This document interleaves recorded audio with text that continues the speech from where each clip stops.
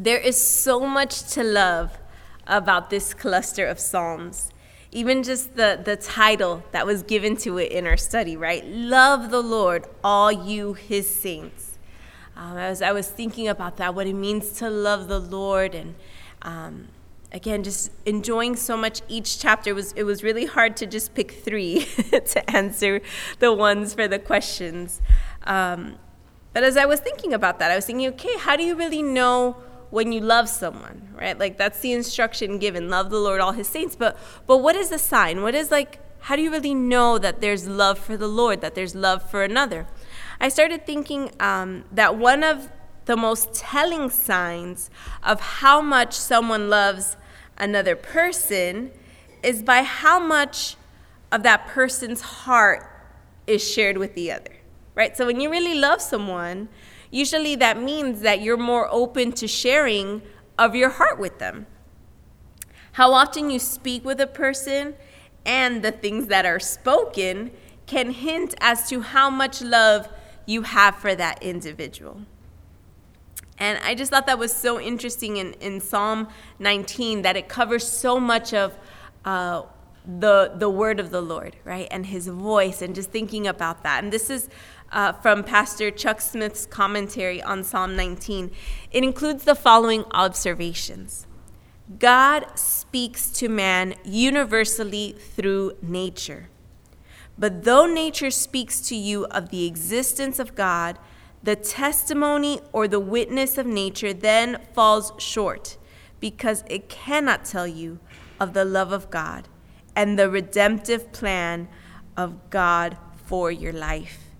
For that we need the special revelation, and God has thus given us the special revelation that we might know his love and his plan for our lives. But the fact that God exists, we all know just by the fact of life around us and life forms around us. God has revealed himself in nature, but he has revealed himself more specifically in his word. And thus, his law, his testimony, his commandments, his statutes, his judgments, oh, how sweet the word of God becomes to us as we get into it and as we begin to draw from its sweetness. I thought, wow, that is so true. The Lord speaks to us universally through nature, but specifically through his word. The Lord loves us. Therefore, he speaks through the stars, he speaks through creation, he speaks through other believers, and most significantly, he speaks through his word. The Lord speaks. That's the main point of Psalm 19. So what should that stir up in us, his saints? That's what we'll focus on as we review the rest of the Psalms. So again, the key point in Psalm 19 is the fact that the Lord speaks. And then as we review the rest of the Psalms in the short minutes that we have left tonight, we'll look at what that should stir up in us as his saints, as his followers. Knowing the Lord speaks to us, knowing that his voice is readily available to all of us, it should cause something in us. The first thing that we see in Psalm 20 is a sacrifice, right? So maybe if it's your Bible and you want to write in the margin, you can feel free to do that. One of the things I did too, as I was going through the study and the questions, I kind of wrote it like on each of the headings for the Psalms. Sacrifice. And the instruction is bring it, right? Not like bring it on in a sense, but the sacrifice that we have for the Lord, to bring it to him. I think specifically of verses 3 and 4. May he remember all your offerings and accept your burnt sacrifice, Selah. And I like how there's a pause to think there, especially with that word all. May he remember all your offerings. What if there's only like 4 or 5? That's not really a lot to remember. So it was really convicting, like, wow, may I be the kind of person that, because the Lord has spoken to me, because I'm so convinced of his love for me, that I love him in return, and I can't help but bring him offerings that I've even forgotten about. But I know that the Lord remembers. Verse 4, may he grant you according to your heart's desire and fulfill all your purpose. So again, remember, as the Lord speaks to us, may we be willing to sacrifice to bring it to him. Psalm 21 tells us that another thing that should be stirred up in us when we think of the fact that the Lord speaks is strength. And the command, receive it. Right? So for Psalm 20, it was sacrifice, bring it. And for Psalm 21, it's strength, receive it. Verse 1 says, the king shall have joy in your strength, O Lord, and in your salvation, how greatly shall he rejoice. I thought of also that verse in Nehemiah, the joy of the Lord is your strength. It's interesting how Psalm 21 also ends with a similar idea. Be exalted, O Lord, in your own strength. We will sing and praise your power. Do we remember how mighty our Lord is? I know it's difficult sometimes when we're surrounded by so much media, so much filth in entertainment, so much bad news through the news outlets. But do we remember that the Lord is strong and that he longs to fill us with his strength? Psalm 22. What should the fact that the Lord speaks to us stir up? Salvation. And the command, think upon it. So Psalm 22, the focus is salvation, and the command, think about it. Think upon it. This is a beautiful psalm. You could really dedicate an entire seminar, right, just to this psalm, thinking of the prophecies that were fulfilled by Christ's death on the cross. Also seeing just the agony and intensity that the Lord felt. Again, I think this is one of those moments of David being a man after the Lord's own heart and being able just in his own times of suffering to have just a little glimpse of what Christ went through on the cross. And again, how often the Lord will use suffering to attach our hearts to his, and then to also allow our hearts to minister to others. But we also see the promise of and the glory of the resurrection. In Psalm 22, verses 19 through 21, it says, but you, O Lord, do not be far from me. O my strength, hasten to help me. Deliver me from the sword, my precious life from the power of the dog. Save me from the lion's mouth and from the horns of the wild oxen. You have answered me. So we see salvation both of David from his situation and ultimately the purchase of our salvation on the cross. As I was meditating a little bit on this point, salvation, and I thought, okay, but why should we think about salvation? Like, why is that something that should really occupy our thoughts? And I was reminded of the fact that salvation in the armor of God, right? In Ephesians 6, when we're told to put on different armor, salvation is equated with the helmet, right? And what does the helmet do? It covers our head. Well, us, figuratively speaking. I don't know how many of us actually put on Roman attire, but you guys know what I mean. If you're bike riding or you're rollerblading and you need to put on a helmet for some reason, it's there to protect our minds. Well, so salvation is there to guard our thoughts. Cover your thoughts in the protection of the fact that you are saved, that you belong to the Lord. Let that be the winning final word when the enemy tries to throw any thoughts that are not of the Lord there.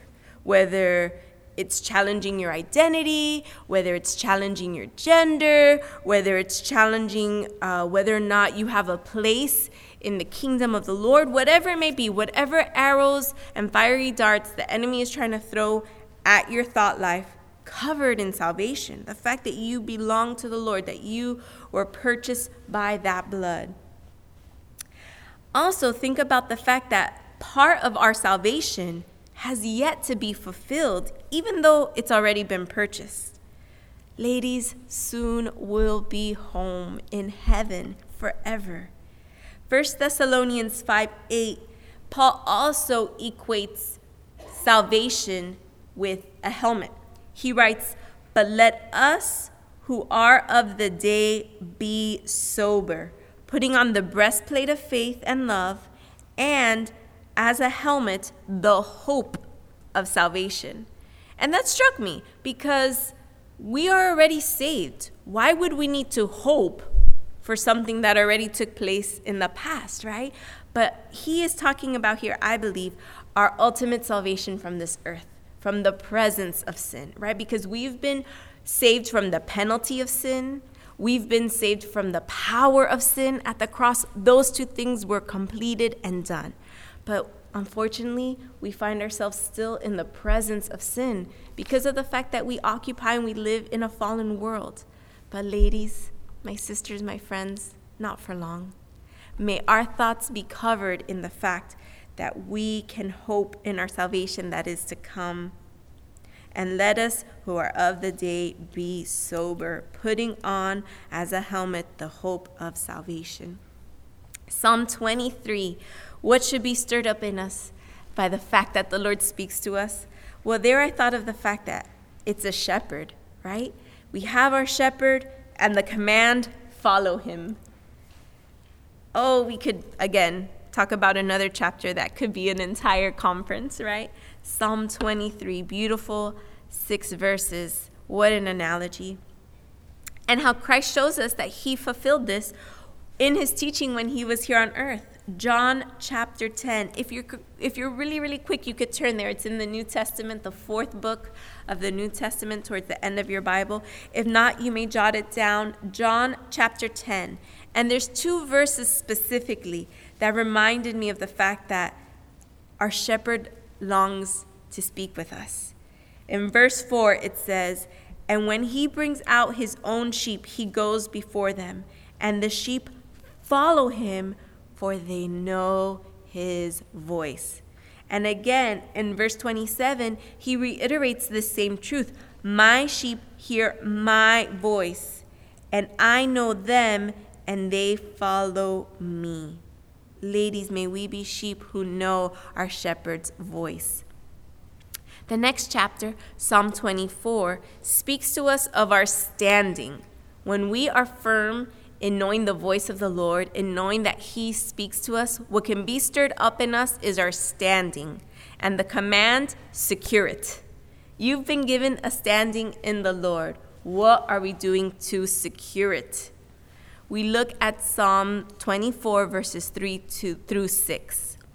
"Who may ascend into the holy hill of the Lord? Or who may stand in his holy place? He who has clean hands and a pure heart, who has not lifted up his soul to an idol, nor sworn deceitfully, he shall receive blessing from the Lord and righteousness from the God of his salvation. This is Jacob, the generation of those who seek him, who seek your face, Selah." Ladies, your righteousness, your standing before the Lord has been purchased. What are we doing to secure it? Are we allowing our hands to be cleansed? Are we allowing our hearts to be purified? Are we being careful not to lift up our souls or our cell phones to idols? Are we careful not to be swearing deceitfully? Are we allowing ourselves to receive his blessing and his righteousness? Are we seeking him? Are we seeking his face? Psalm 25 tells us something that could be stirred up as we are reminded that the Lord speaks to us is the secret for those who fear him. The secret for those who fear him. And the command, find it. Find it. As we fear the Lord, he promises us he's going to share with us his secret. So let's find it. Psalm 25, verse 4, kind of hints towards this. "Show me your ways, O Lord. Teach me your paths." And then in verse 14, "The secret of the Lord is with those who fear him, and he will show them his covenant." The Lord has so much for us. He wants to protect us. He wants to guide us. He wants to teach us. Will we fear him? Will we walk in that desire of wanting to please him?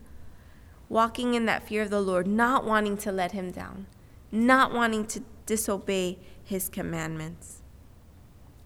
He will give us the secret of contentment, right? He will give us the secret of joy in the storm, peace though the nations rage. All these hidden truths, right? That we know what they are. We know what the blessings are. We just don't know how to find it sometimes, how we can achieve it. His secret will be with us as we fear him. Next Psalm, chapter 26. Sanctuary, right? That's what we will find as we remember that the Lord speaks to us. Sanctuary, the command, stand in it. Psalm 26, verse 8 says, Lord, I have loved the habitation of your house and the place where your glory dwells. Jumping down to verse 12, my foot stands in an even place. In the congregations, I will bless the Lord. Do you love his presence, right? There's something about this place. One of the things I always tell my students in LHM, the fact that they get to come to school here in the house of the Lord, I always think, guys, that psalm that says, better is one day in your courts. And imagine, you guys every year get to spend 170 days in his courts. So what a blessing. And then I think of Miss Angeline, who helps out, and she volunteers as one of the moms. And I'm like, David wrote about you when he talks about the gatekeeper in the house of the Lord, because she helps us when people have like a delivery to make and stuff, so the teachers don't have to like leave their class. And I'm like, that promise was for you. You're the gatekeeper in the house of the Lord. But ladies, I wonder how many of us were excited to come to the house of the Lord tonight, right? To stand in his sanctuary, to find that safety and that reprieve from the craziness that's going on in the world around us, or sometimes that reprieve from the stuff that's going on inside of us, right? That we can come into the presence of the Lord and say, okay, Lord, here it is at the altar. Please, may I be able to leave it there longer than last time. And allow your presence to really be what I stand in, even when everything else isn't really secure ground. Psalm 27. Something that can be stirred up is singing. Singing. And the command, put your heart in it. Put your heart in it as you sing to the Lord. Psalm 27, verses 6 through 8. And now my head shall be lifted up above my enemies all around me. Therefore I will offer the sacrifices of joy in his tabernacle. I will sing, yes, I will sing praises to the Lord. Hear, O Lord, when I cry with my voice. Have mercy also upon me and answer me. Verse 8, when you said, seek my face, my heart said to you, your face I will seek. Two things stood out to me in these verses. One of the first things is that the psalmist's singing is a response to hearing the Lord speak to him, right? We see that in verse 8. When you said, seek my face, my heart said to you, your face I will seek. So here he is singing to the Lord, and it's because he heard the Lord speak to him. The second thing I also noticed is that it was a sacrifice of joy, right? It says, I will offer sacrifices of joy in his tabernacle. And those two words are kind of like oxymorons, right? Like they don't really go together. How can it be a sacrifice, but it's also joyful? Well, perhaps nothing in his circumstances had changed. Right? Perhaps his enemies were still there, still taunting, still threatening, and nothing had changed. But he was choosing to be joyful in singing and putting his whole heart. I thought of that worship song that was shared tonight, that my heart will sing throughout the night, even when singing seems a sacrifice. Chapter 28, supplication. That's something that could be stirred up when we are realizing that the Lord wants to speak to us. Supplication. And the command is similar to one that we had earlier. Bring it to him. Supplications, bring them to him. Honor the Lord with his requests, with your requests to him. Recently, I've been going through the Gospels in my devotional time, and it's been just beautiful. Anytime you're kind of stuck in your Devo and you're like, okay, I don't know what to do next, maybe you just finish going through a book, I would always recommend go back to the Gospels in between, the Lord showing you which reading plan. And this time as I was going through the Gospel accounts, one of the things that struck me is how often when people came to seek healing from the Lord, the way the writers would describe it is, and he worshiped him by asking, Lord, heal me, right? Or something like that. It would be to that effect, like she worshiped him saying, Lord, save me. And it just struck me, that contrast, that here they're not worshiping saying, oh Lord, to thee belongs all of this, right? Like it's so easy in some of the Psalms where we see his splendor and his majesty to think of that as worship. But it really struck me going through the Gospels how often the Lord received the worship of a request, of like bringing my need before the Lord, how that honors him. I think I have time to share this illustration. I don't know if it's true. And contrary to what my nerd heart knows I should do, I haven't verified the source because I'm scared it might be inaccurate and then I can't share the illustration anymore. So I will plead ignorance. I don't know if this is true or not, but it is said, right? There's a historical story that may or may not be based on true events, where Napoleon conquers a land, right? Well, that part is true, but as the story goes, this is the part we're not sure is true. So he conquers the land, and one of the lowliest foot soldiers, he barely was in the army, comes in after this great conquest, and he comes up to Napoleon's tent and he says, give me the island off the coast of this land. And all the other commanders kind of take a step back, well, we didn't really know you, so we can't say it was nice knowing you, but yeah, up to here, this is it. Because how dare you storm into Napoleon's tent and tell him you want this island? And so they all kind of took a step back and looked at Napoleon, and he said, it's yours. And the guy walked away, and his commanders are like, why would you give it to him? He says, he honored me by knowing that I had the power to give it to him.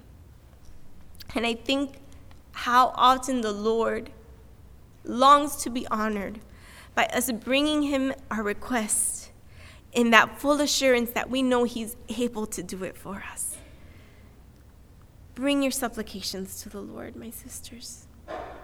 Verse 2 says, hear the voice of my supplications when I cry to you, when I lift my hands toward your holy sanctuary. And I love that it's hands and not fists.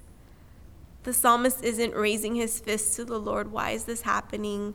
What's going on? You promised deliverance. Why hasn't it come? No, he's raising his hands, right? What an ultimate sign of surrender. Verse 6, blessed be the Lord because he has heard the voice of my supplication. The Lord is my strength and my shield. My heart trusted in him and I am helped. Therefore my heart greatly rejoices, and with my song I will praise him.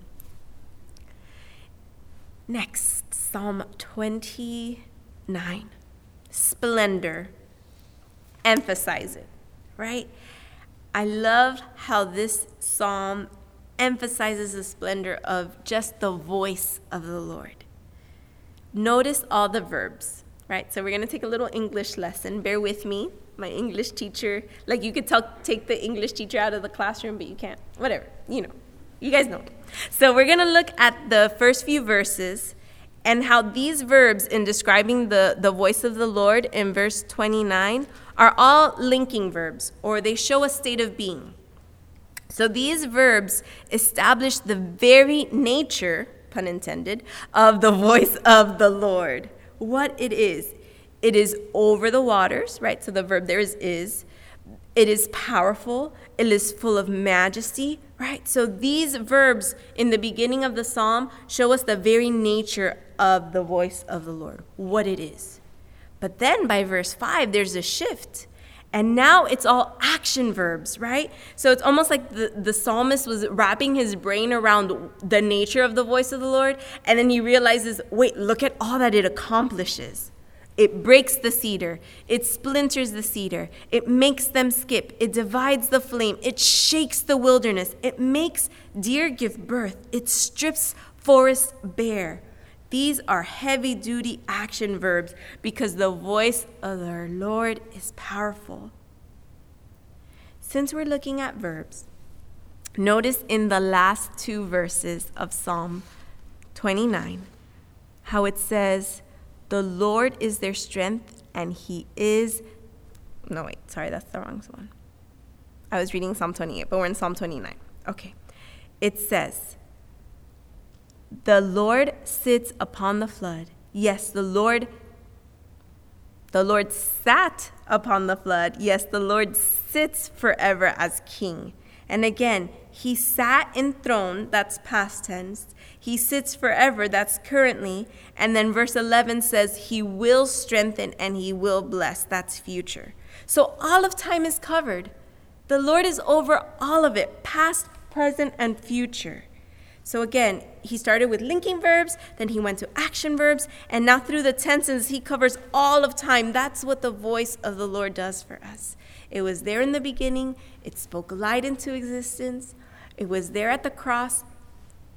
Jesus willingly surrendered his life, and it will be there in eternity when it says it is done. Psalm 30 shows us a shift. Will you allow it? Will you allow change to happen in your life when you hear the voice of the Lord?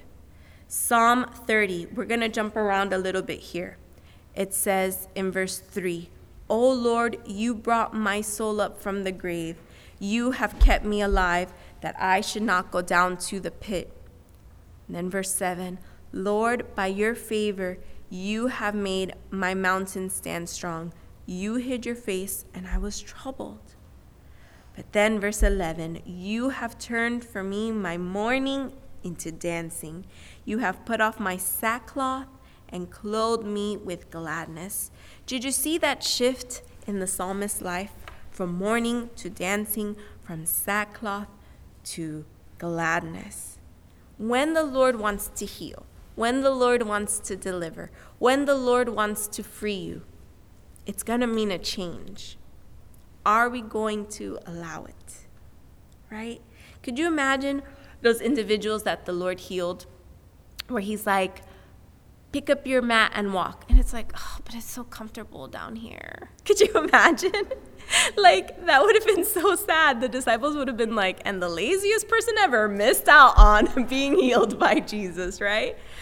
Or the most complacent person ever, or the most comfortable person ever turned away sad and was not healed. Oh, may that not be said of any of us. When the Lord's voice speaks freedom or healing or encouragement into your life, be willing to change. Be willing to allow that shift to happen.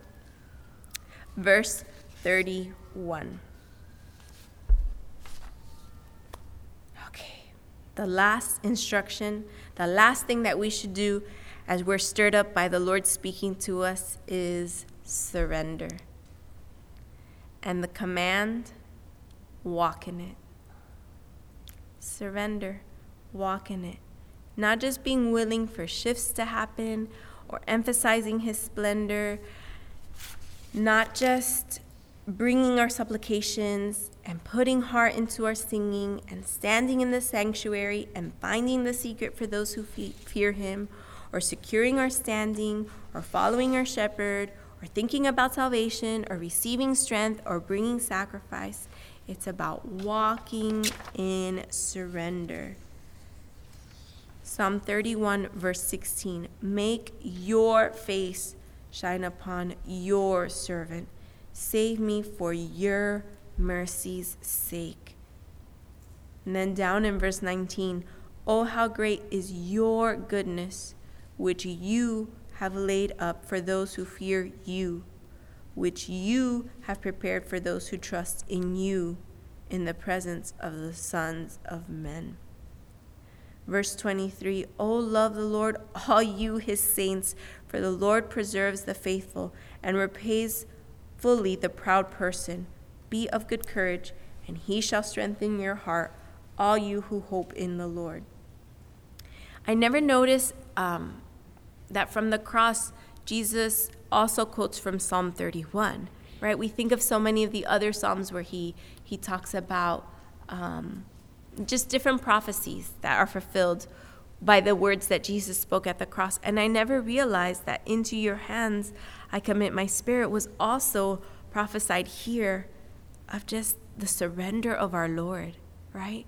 Thinking of how much Jesus willingly gave and offered, and how he walked, and how he said, "I don't say a word that my Father doesn't command me. I only do those things which please my Father."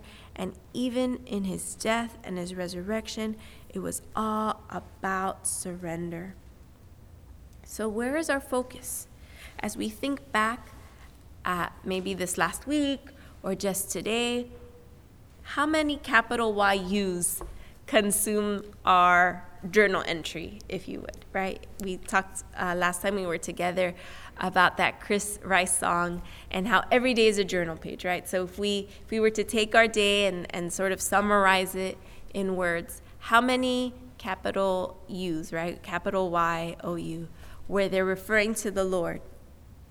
I love in this psalm how often the psalmist emphasizes you. And I love that in verse 16, "Make your face shine upon your servant."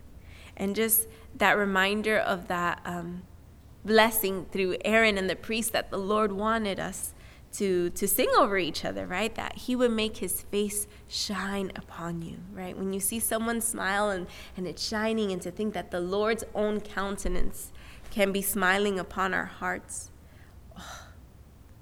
And how that only happens when we're surrendered to him, right? When we're willing to walk in the things that he will speak to us before he even speaks them. I don't know how many of you maybe interact with children at all, but sometimes when you give them instructions, right away they'll say why. And one of the things I kind of used to do, not with my current students, I have the best students right now, but when I used to teach in public school, I had good students then too. But when I used to teach in public school and I would give an assignment or there would be a task, there was always the, why? And I would stop and I would say, "Do you really want to know the answer, or are you just trying to get out of it? Because regardless of my answer, you're still going to do it. And I'm willing to discuss and tell you my answer as to why, but it's not going to change the fact that you did it." And by that time, they probably stopped listening to me. But it also kind of made them think, like, are you going to do what I ask you to do regardless? Like, do you really want to know what I was thinking? Because I will gladly explain to you why we're doing this assignment and how beneficial it is and why we need to do it and how it correlates with, the Sunshine State standards and blah, blah, blah. But if you don't really want to know, if you're just trying to get out of it, I'll just tell you right now it's not going to work. And I wonder how many of us are missing out on something because the Lord has given us an instruction and we're too busy saying, well, why, right? Like, but what promise is attached if I obey? Or what consequence am I being spared from if I do this? Because if it's not that bad a consequence I'm being spared from, I might not do it because that sounds really hard. I don't know, but my encouragement to you would be just to walk in that surrender, and you'll hear the voice of the Lord. It's like a cycle. The more you surrender, the more you hear the voice of the Lord. The more you hear the voice of the Lord, the more you'll want to surrender. So I pray that we would be encouraged to just honor him with our supplications and with our obedience.